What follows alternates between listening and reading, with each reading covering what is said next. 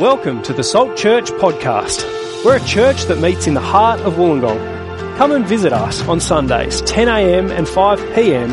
at 275 Kira Street. We'd love to meet you.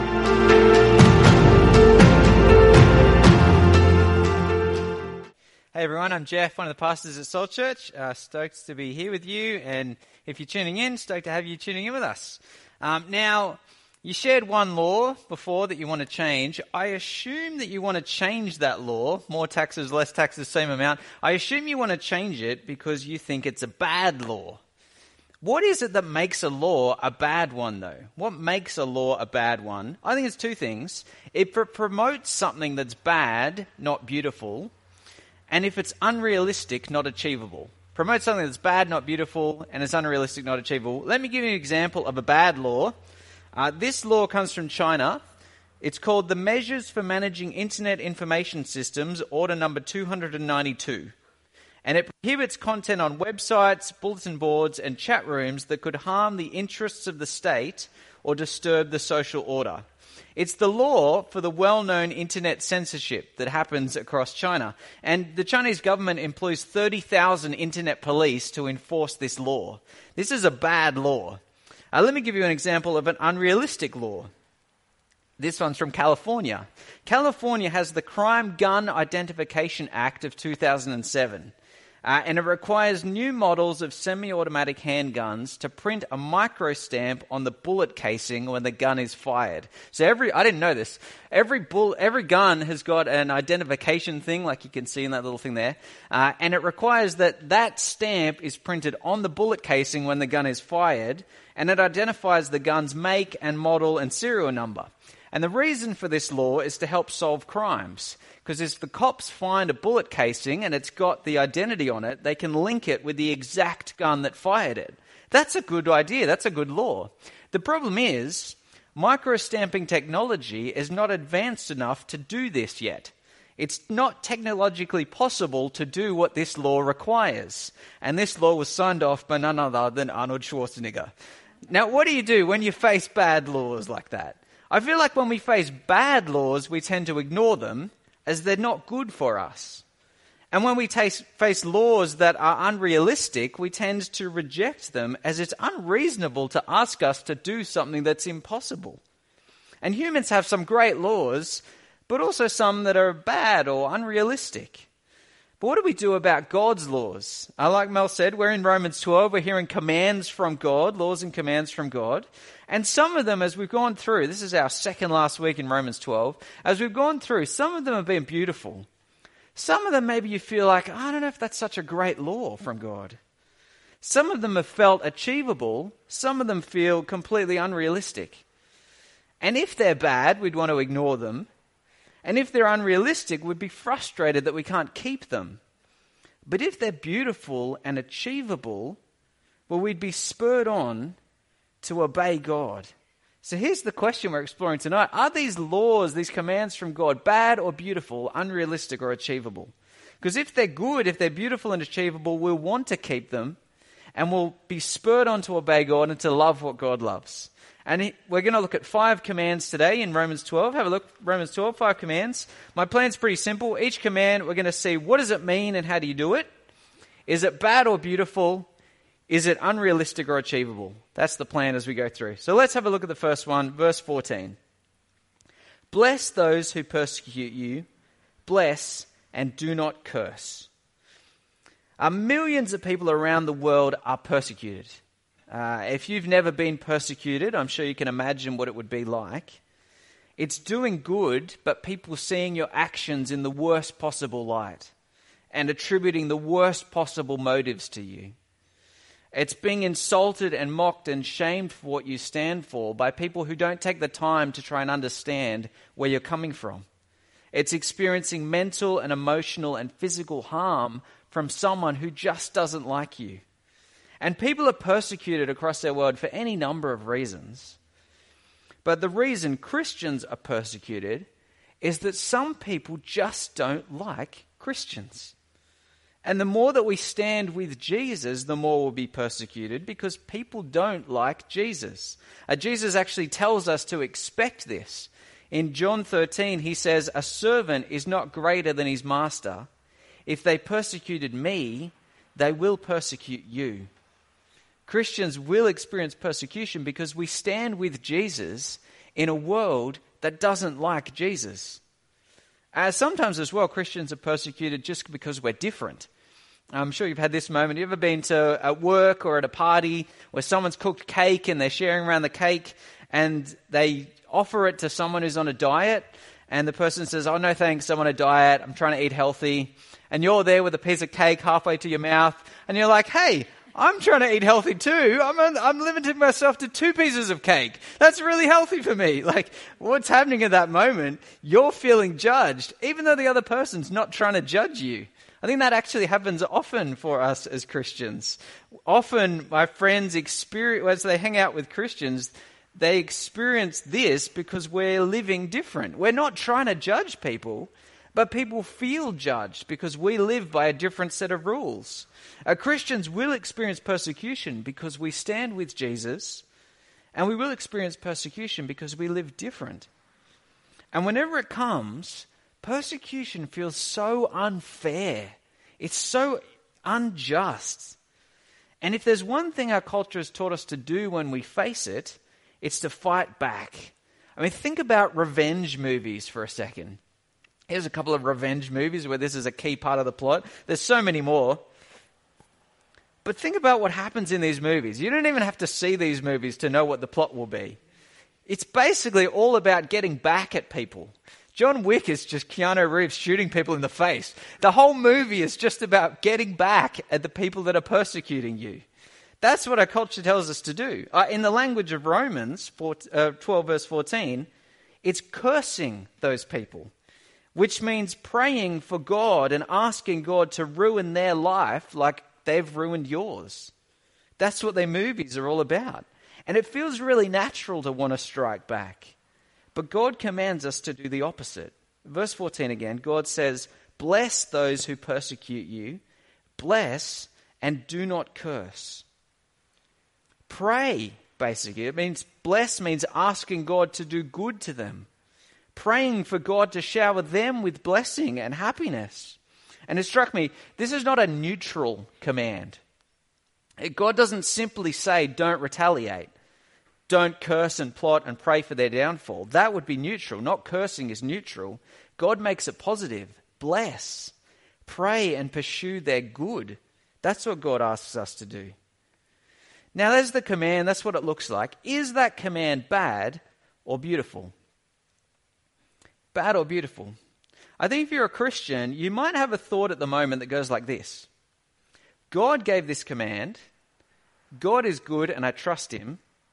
So I'm going to obey this command. Even if it feels pretty hard to do. And maybe if at times it doesn't feel fair, it doesn't feel that great. If that's you, let me ask you this question. Does this feel beautiful? Does this way of life feel like an attractive way to live? I think it is attractive. Are we only going to obey this way because God said it? Or does it actually feel attractive? I think this feels attractive. Because think about these movies again. Why do we watch them? I think because we love the idea of striking back at our persecutors and getting some justice in the face of what's happened to us. And that's what happens in these movies. The more simplistic version, it's just about a pursuit of justice and striking back. But the more clever versions of these kinds of movies, they mess with these themes. They mess with the idea of the main character and how they're actually trapped by their hatred. They've let their persecutor define and control their life. They're mistreated, and then they become like their persecutor, and they go and do the same things that have been done to them. And at the end of these movies, they're unhappy and they're dissatisfied, even though they've got justice. The peace that they have is like this troubled peace, because it turns out they're just as bad as their persecutors. But to bless your persecutors is beautiful. Not to be defined and controlled by your persecutors. To do the good that they can't and they won't. That's a beautiful command. Now, next question, is it unrealistic or achievable? Well, it is hard. It is definitely hard to do this.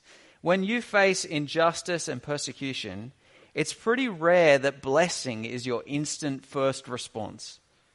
As some of us have been deeply hurt and mistreated, and we're on a journey towards forgiveness. You don't just arrive in one day. You're on a journey towards it. And I encourage you to take the next step in that journey. But I want to say it is achievable because Jesus does it. Now, if you're here and you're exploring who Jesus is, or you're tuning in online and you're checking out who Jesus is, there's many reasons why Jesus is remarkable. One reason Jesus is remarkable is that he perfectly practices what he preaches. He's not at all hypocritical.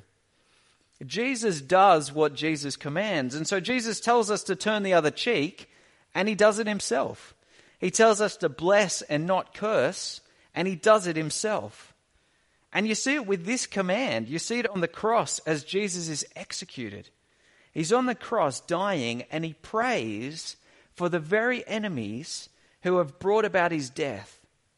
And he says, Father, forgive them. They don't understand what they're doing. Here's another passage from 1 Peter 2. Describing this moment, it said, Christ suffered for you, leaving you an example that you should follow in his steps. He committed no sin, and no deceit was found in his mouth. When they hurled their insults at him, he did not retaliate. When he suffered, he made no threats. Instead, he entrusted himself to him who judges justly.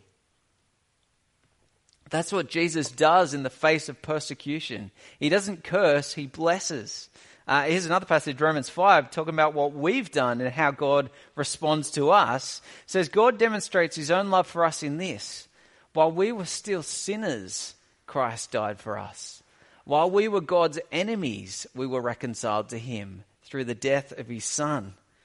See, what we deserved from God the Father is cursing for persecuting and rejecting him and Jesus, his Son. But God blessed us who persecuted him, blessed and did not curse. This is beautiful, and it's achievable because Jesus does it. So, bless and do not curse like Jesus. That's the first command. Second command, verse 15. Have a look, verse 15. Rejoice with those who rejoice, mourn with those who mourn. Basically, don't live in a bubble where you don't care about the lives of the people around you. Especially if you're a Christian, rejoice and cry with your Christian family, your brothers and sisters in Christ. Don't be indifferent and removed from the lives of other people and the lives of other Christians in your church. Because it's pretty easy to be indifferent about what's happening around us. I reckon one way to tell if you're in danger of being indifferent is if you kind of use that label overshare. You know the label overshare? Where you say, oh man, that person's oversharing. It's true that it's possible to overshare. There are moments where people go too deep, too quick, and you don't even have a relationship with them at all. But sometimes we label things overshare as a defense for being indifferent. This happened to me one time. At times, I experienced depression and anxiety. Kind of most of my adult life that's happened. I experienced depression and anxiety. And I remember a few years back, I was talking to someone at church, and they asked how I was going, how was my week. And to be honest, I wasn't going very well. I was feeling really low that week. It was a bit of a rubbish week. And so I was honest, and I shared how I was going. And we had this really great chat, and he listened, and I felt really encouraged when I left the conversation that this guy was happy to mourn with me and share in my struggles. And I was really encouraged until I heard that they'd turned to a friend as soon as I was out of earshot, and they'd said, that was awkward, bit of an overshare. That was not an amazing moment for me. But for every conversation like that, I've had 10 others that haven't been like that. So this is not a reflection of our church. But what is that moment? I think it's easy to be indifferent like that, isn't it? It's easy to pretend. It's also easy to be envious instead of joyful. To rejoice at someone's news and smile through clenched teeth because you really wish that you had what they have. It's also easy to fake sadness. You know, when tragedy strikes a fellow Christian, you fake that you're sad, but really you're just glad that you dodged that bullet. Or maybe you feel smug at how your clever planning meant that tragedy didn't happen to you.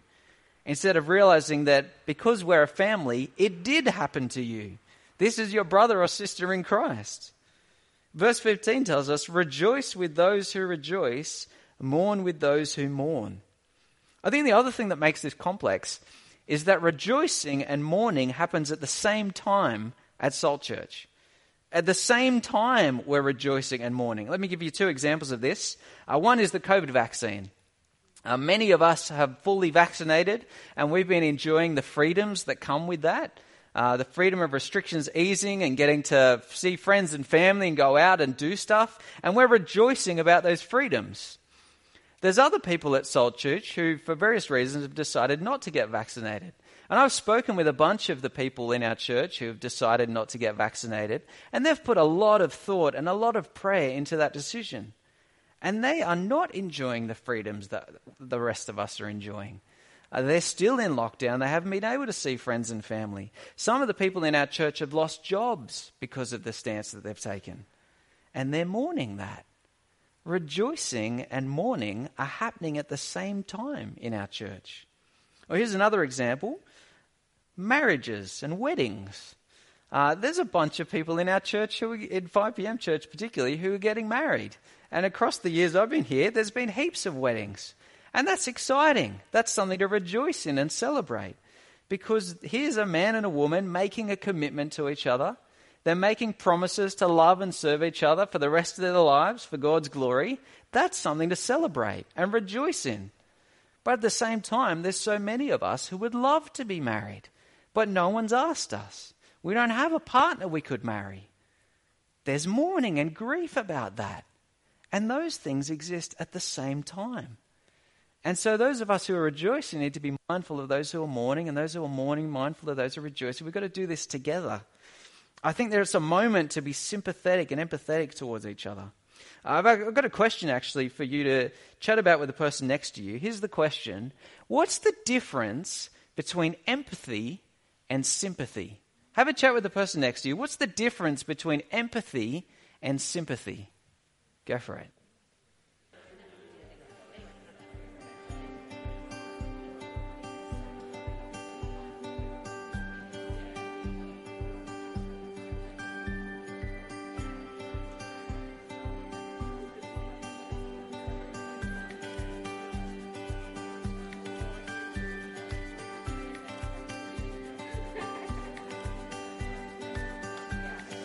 All right, coming back. Okay, let's see. I looked this up in the dictionary. I'll give you the dictionary definition from the Merriam-Webster dictionary, and then I'll tell you a bit more about this. Here's what the Merriam-Webster dictionary says. This might surprise you. Sympathy is when you share in the feelings of others. Empathy is when you understand the feelings of another or their perspective, but don't necessarily share in it. Sympathy when you share the feelings of others. Empathy when you understand the feelings of another or their perspective, but you don't necessarily share in it. I feel like that's the opposite of the way that we use these words. And actually, as I looked up more dictionaries, they just used them interchangeably. It was so confusing. So I don't even know what the difference is. I looked up, it originally comes from a Greek word. Sympathy means with emotion, and empathy means in emotion. What's the difference between with and in? Like, they're almost the same thing. But I reckon this passage is actually asking us for both. It's asking us to understand, share in, participate with people, share in the rejoicing, share in the mourning, and understand and take the time to put yourself in the shoes of the other person. And that sounds, I've got to say, that sounds exhausting, doesn't it? You know, I'm going to finish talking, we're going to do some other stuff, and then you're going to turn to the people around you when church is over, and you're going to ask people how your week's been. And for some of us, it's been a great week. We're going to be rejoicing, and so you're going to share in that. And then you'll turn to the next person, and they've had a terrible week, and they burst into tears, and you're going to cry with them. And then you'll turn to the next person, they've had a great week, and you're going to smile with them. How do you do that? That sounds exhausting, you know? What's this talking about? Well, it's not talking about faking emotions or being someone that you're not. It's not talking about changing your personality like a chameleon to match whoever it is that you're talking to. It's saying instead of indifference, instead of envy or smugness, care about the lives of the Christians around you. Care about the lives of the people around you. That's what it's asking us to do. Now, is that bad or is it beautiful? Surely it's beautiful. Because who doesn't want to have people around you who care about your life? Who ride the ups and downs of life with you? I think we all want that. But it's also beautiful because it works. This command expects that life will be good and bad at the same time. I think sometimes we have this belief that I'm in some bad stuff but just around the corner, things are going to get better. Just around the corner, things are going to be perfect. There'll be no more of that bad stuff. And, life is a little bit like that. It ebbs and flows and there's ups and downs. But I think in reality, life is a little bit more like train tracks. You've got good stuff and you've got bad stuff, and they just go along next to each other in our lives. It's not like around the corner, it's all going to be great. No, the great and the bad are there at the same time because the world that we live in is broken and fallen and cursed. But it's a good world made by God, and he still rules it. So you've got bad and good there at the same time. That's the world that we're in, and this command expects that this will happen. It expects a realistic picture of the world. It's heaps more realistic than what our culture tells us to do. Because I reckon our culture tells us to just plaster a fake smile on your face and pretend that everything is okay, even if it's not. Because don't be that person who brings other people down. I heard about a guy who found out he had cancer, and really devastating news for him. And after a couple of weeks, not days, weeks, he finally told his friends, and the way he told them is he was apologizing for telling them because he was worried that he was oversharing and that he was going to bring them down. But what are friends for if not to share in moments like that with you? And what is your Christian family for if not to share in moments like that with you? This command is beautiful because it works, and it works in the world that we live in, as you'd expect it to, because God made this world. And he knows how to live. He rules this world. So this is a beautiful command. Next question, is it unrealistic or achievable? What's achievable? Because Jesus does it. Jesus cares about people. Jesus goes to the tomb of his friend Lazarus. There's a picture of Jesus. Imagine you're seeing a picture of Jesus surrounded by people, loving and caring for them. That's what's meant to be there. What's Jesus do? He goes to the tomb of his friend, where his friend Lazarus has died and he's buried. And he goes there and he weeps for Lazarus, even though he's just about to raise him from the dead. On the cross, Jesus is dying and he tells his friend John to look after his mother. What would you do if you were dying on a cross? I don't think I'd be worried about anyone but me. But Jesus is there caring for his mum, making sure that his mum is cared for after he dies. He rejoices with his disciples when they see him risen from the dead. Jesus cares. And so, we need to rejoice and mourn like Jesus. Third command, have a look, verse 16. Live in harmony with one another. Live in harmony with one another. It's 27 days until Christmas. 27 days, not too long. And I think Christmas gives us the perfect picture of harmony and the lack of harmony. Because on Christmas Day, there'll be plenty of homes full of happy people celebrating with their friends and family.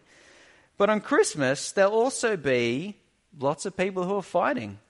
I'm told that Christmas Day is one of the busiest days in the year for cops, as they come to break up all the domestic disputes that happen. See, what picture of those two pictures, which one captures better how Christians are meant to be? Surely it's this one. This is what Christian community is meant to be like.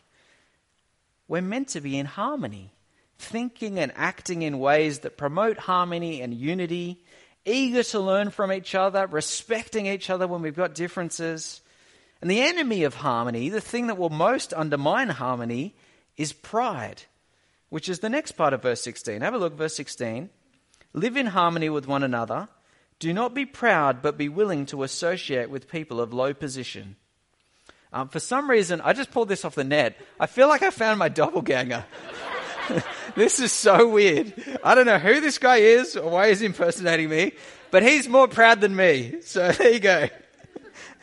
But what happens when you're proud? It's really hard to have harmony when you're proud, when you're looking down on others, when you're not willing to associate with some people and mix with them. You're not willing to be seen in the same company. This passage here says, associate with people of low position. And I don't know who you think of as someone in a low position or someone who's lowly.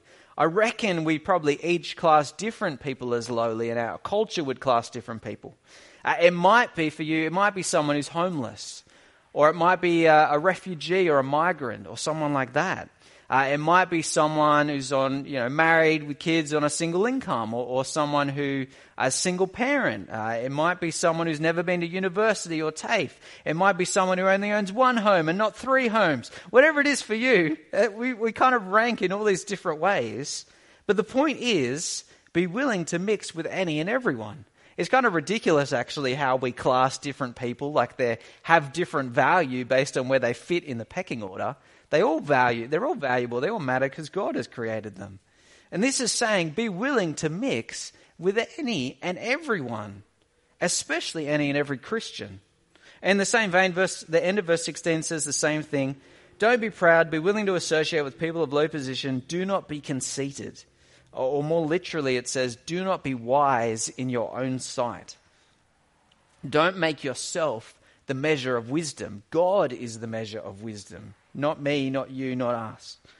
And if you live like that, it will undermine harmony and unity. Now, is this bad or is it beautiful?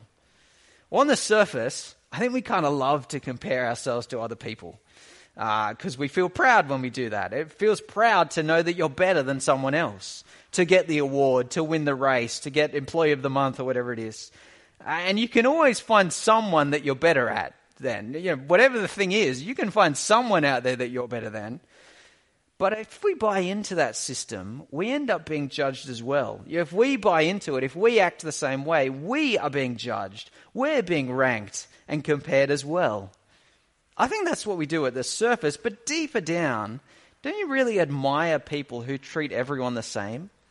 Who doesn't suck up to the boss and then turn and speak down to their staff? Someone who's just genuine with everyone. Being free from pride, mixing with any and all Christians, being united in a community together, that's the goal. And it's an attractive goal. So is it unrealistic or achievable? It's achievable because Jesus does it. Here's what Philippians 2 tells us. In your relationships with one another, have the same mindset as Christ Jesus, who being in very nature God, did not consider equality with God something to be used to his own advantage. Rather, he made himself nothing by taking the very nature of a servant, being made in human likeness. And being found in appearance as a man, he humbled himself by becoming obedient to death, even death on a cross. Jesus is the Son of God. He's the infinite Lord of the universe. And he humbles himself to take on humanity. And he humbles himself being obedient to build the church. Jesus obeys everything his Father commanded, even to death, even the shame of death on a cross.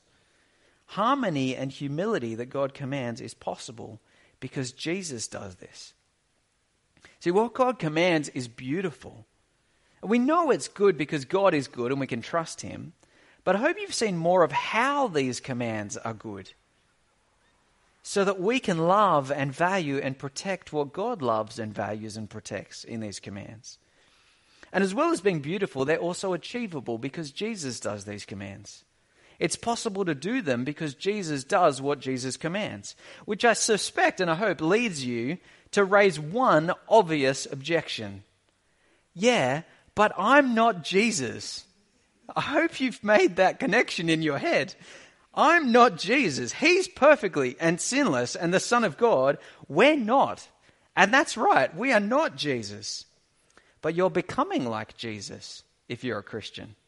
That's the point of this Bible verse, famous one and one of my favorites, Romans 8. Here's what it says. And we know that in all things God works for the good of those who love him, who have been called according to his purpose. For those God foreknew, he also predestined to be conformed to the image of his Son, Now, for years, I misread and misunderstood this verse. I thought it said that God gives good to those who love him. And that's true. God does give good to those who love him. But that's not what it says. It said God works for the good of those who love him. Which means in blessing, in suffering, in persecution, in evil, in our own sin and failures, God is at work for our good in all things. Then I misread what the good is. I thought the good is whatever I say is good. Whatever makes me happy. Surely that's what God's doing in it. But that's not what it says either. God's actually doing something much bigger than that. It's the end of the verse where it says he predestined us to be conformed to the image of his Son. That's the good. God is molding and shaping and remaking and transforming us to be like the Son of God, Jesus Christ. And this is the reason why the commands of God are now achievable for Christians. Because Christians are being remade to be like Jesus. It's a little bit like a before and after photo. I don't know which one pictures your house better. Hopefully the after picture. Here's the before though.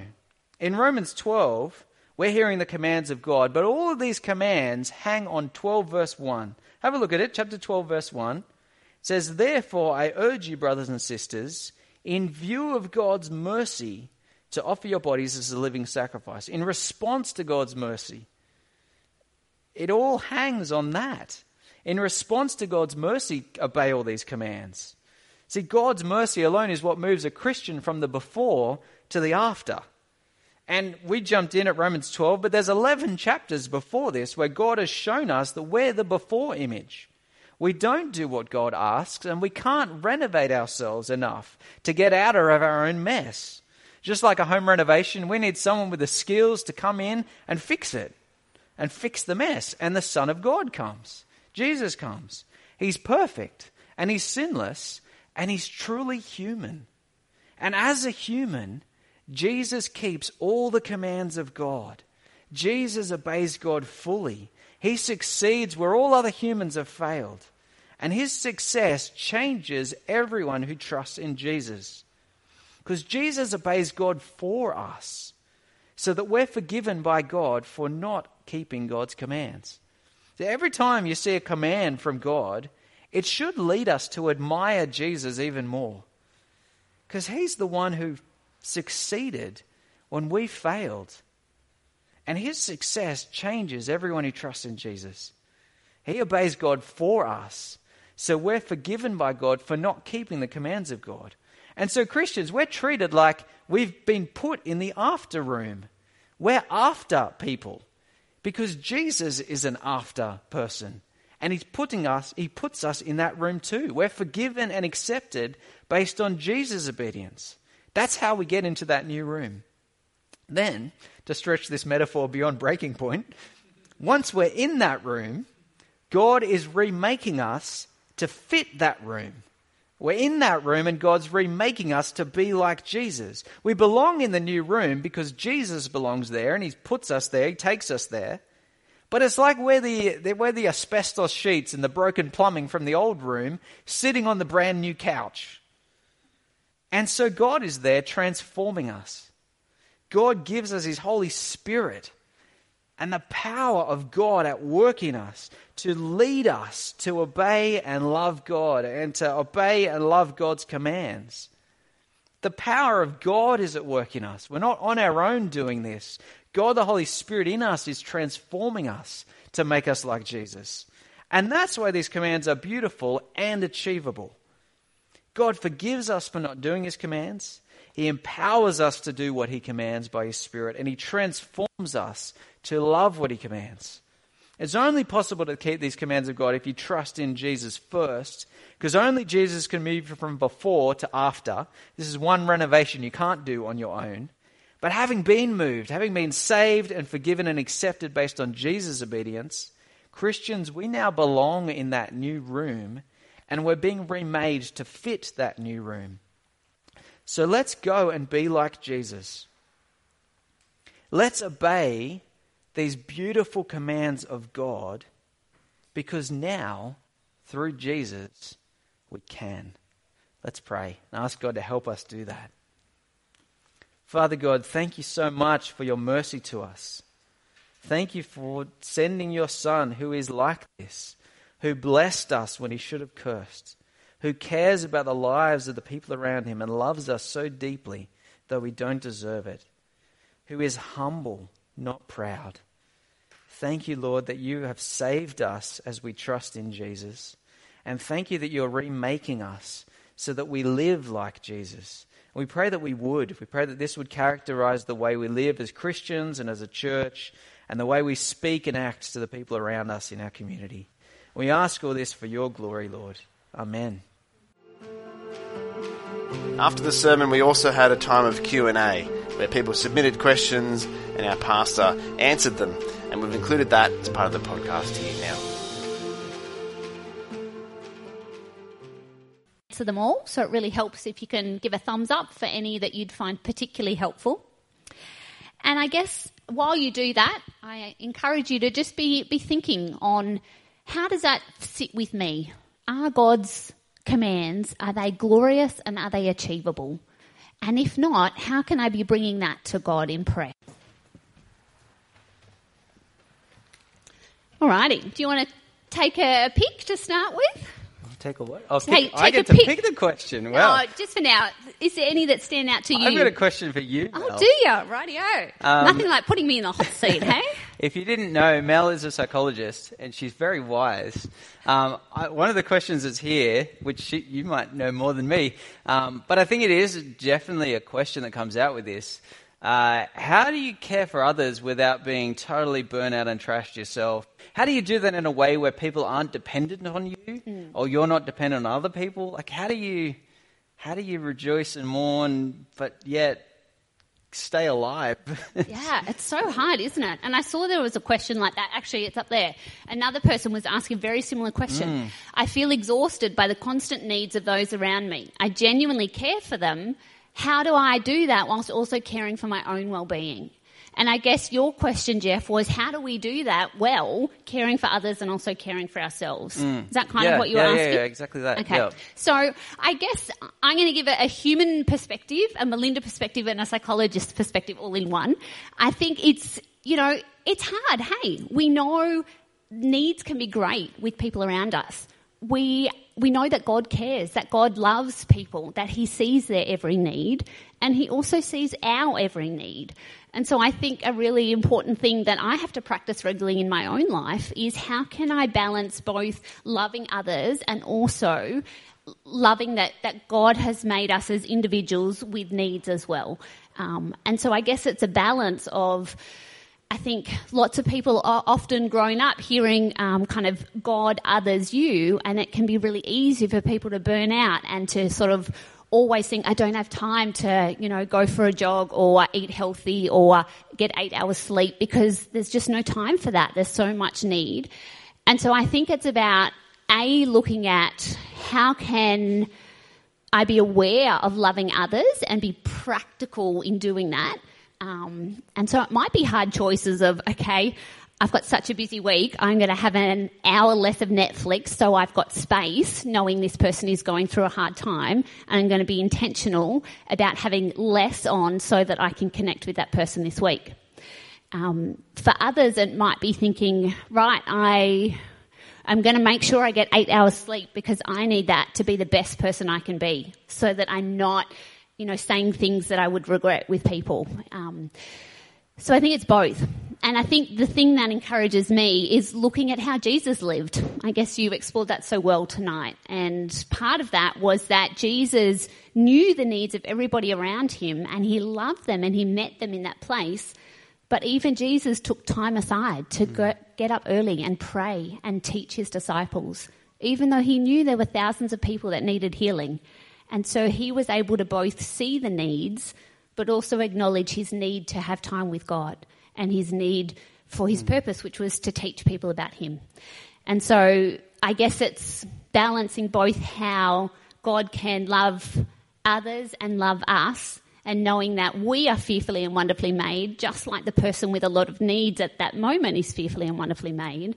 And so how can we look at both loving ourselves and loving others and caring for both.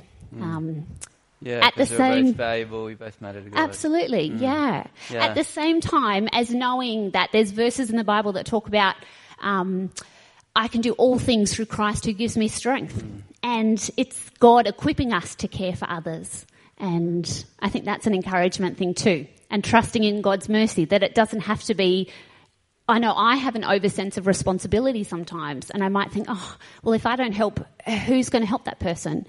And almost sometimes that's me not trusting God. I also have to trust that we have a responsibility to care, but we also have a responsibility to trust God as well, that he will also equip people, that we do it together as a body of Christ. And I think that's how we do it sustainably. Yeah. Mel McAlpine, what a legend, everybody. Yeah, that's awesome. Yeah, that's really helpful, Mel.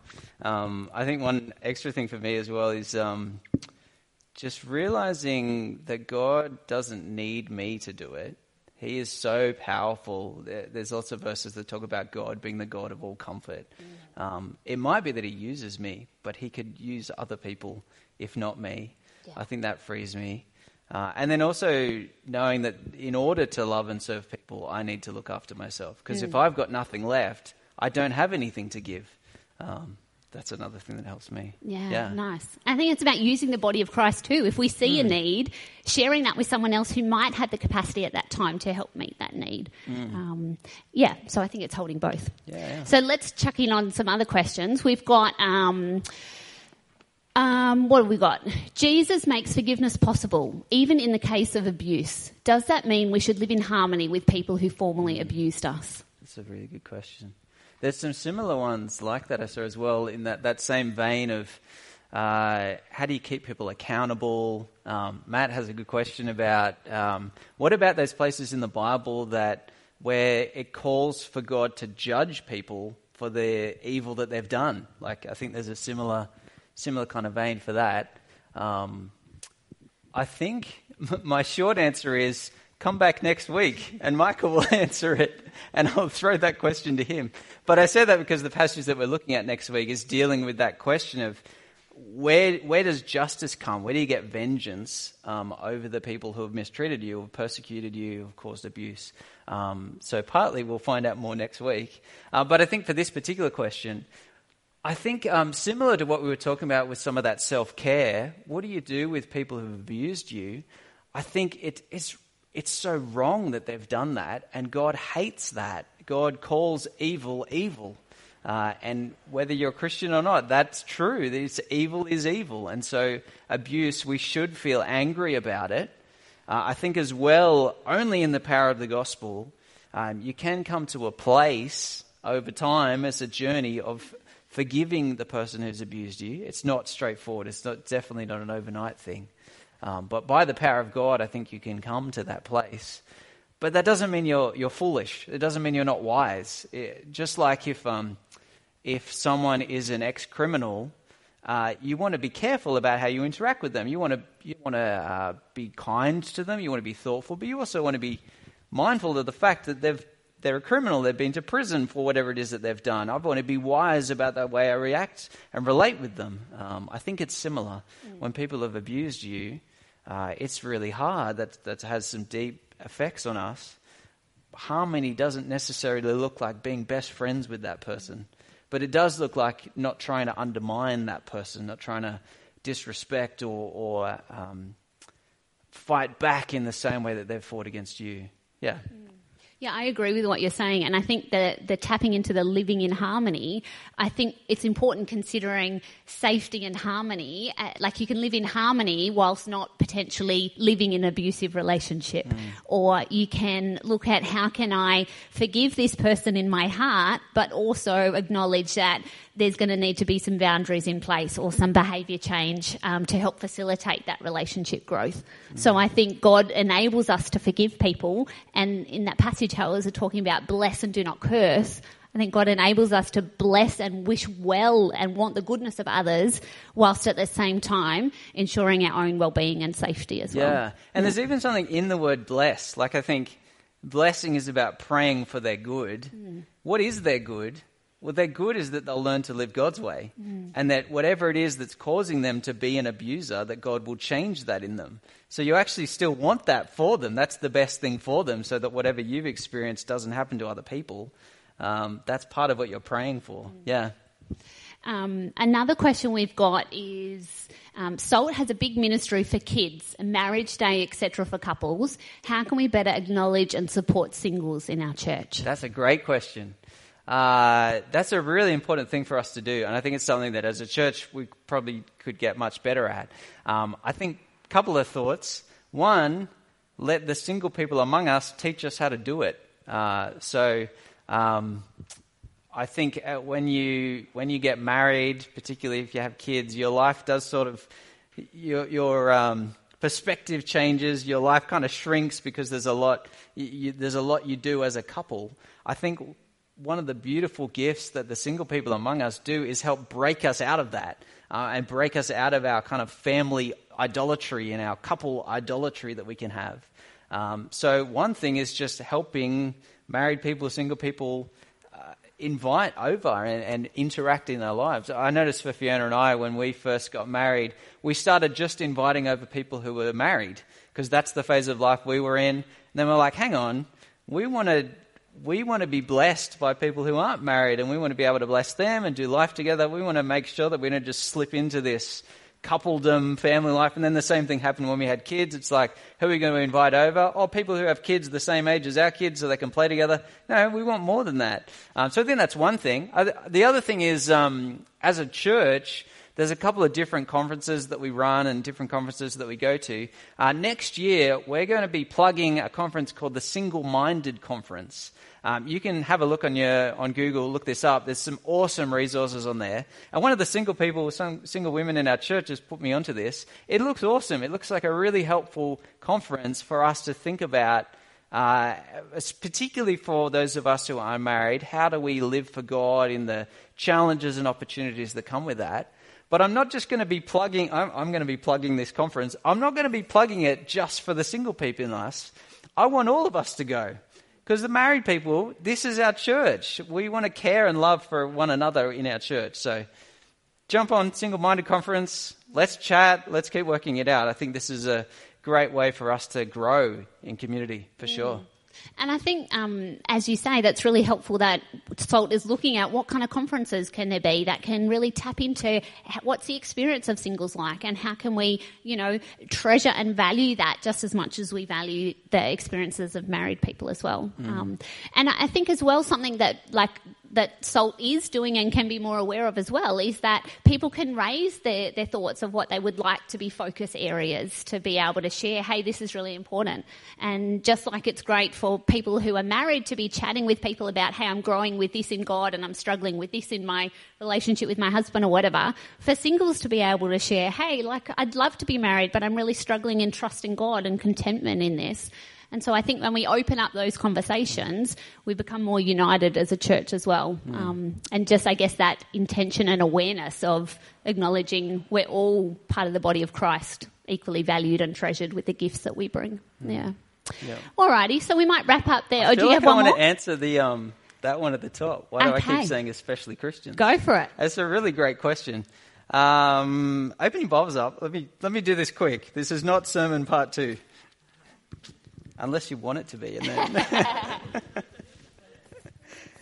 then Andy's one of the other pastors at Salt Church. We joke about our blog that we would write that has all the stuff that we wanted to say in the sermon but didn't. But we don't actually have a blog.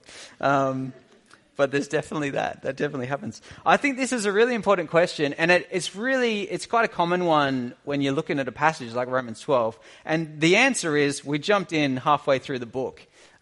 So why am I saying especially Christians? The stuff that we're looking at is good stuff for all people to do, whether you're a Christian or not. It is just stuff that works in our world, but it works in our world because God made the world. But this is great ways to live. So why especially Christians? It's because the commands that God gives are not the thing that make you a Christian. I think this is one of those really common misunderstandings about Christianity. I used to believe this when I was a young kid. It used to be like, I'm the before room. How do I become the after room? well, I go and renovate myself, and I've got to work, and I've got to do all these commands, and if I can keep all these commands, then God will accept me, then I'll keep on living this way. That's not how the Christian life works. And let me show you Romans chapter 4. Come to Romans chapter 4. This is just one place that talks about this. It's kind of the same thing as the in view of God's mercy, but here's what it says. It's looking at this guy named Abraham, who's the start of the Jewish nation, kind of the forefather of how we end up as Christians. And it talks about how, verse 3, what does Scripture say? Abraham believed God, and it was credited to him as righteousness. Now to the one who works, wages are not credited as a gift, but as an obligation.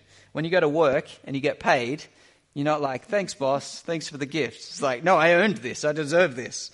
So he says, however, to the one who does not work, but trusts God who justifies the ungodly, their faith is credited as righteousness.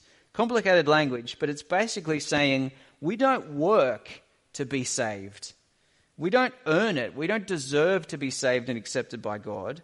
We trust God because God justifies the ungodly. God makes us who were before people into after people when we can't do that ourselves. So the reason why it's especially Christians is that you have to have that happen first. You can listen in and you can even copy and imitate the things that Christians do.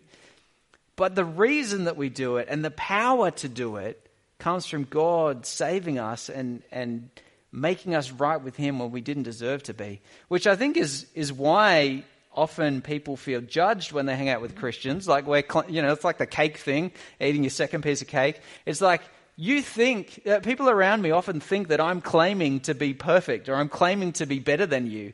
I'm claiming to be terrible. I'm claiming to be a sinner who needs to be forgiven. I'm just claiming that Jesus has forgiven me. And I'm claiming that the power of the Holy Spirit is at work in me, causing me to do things that I kind of don't really want to do. That's the change. That's the difference between Christians and non-Christians. And I think because we really want people to know this is incredible that God would do this. This is why we run things like the events that we're running, and this is why Mel was chatting about who can you invite and who can you bring. It sounds like, oh, who are we targeting? But actually, no, it's beautiful. We want everyone to know this great news, that you can be like this. You can be forgiven and welcomed and accepted as well, and have the power to obey these commands. But whether you are or not, they're great commands. Follow along. But the power, the reason, the change to lead you to do them comes from God. Yeah. And I love how you said that it's God who empowers us to live out those commands. So on that, I might just pray for us that God would enable us to do that.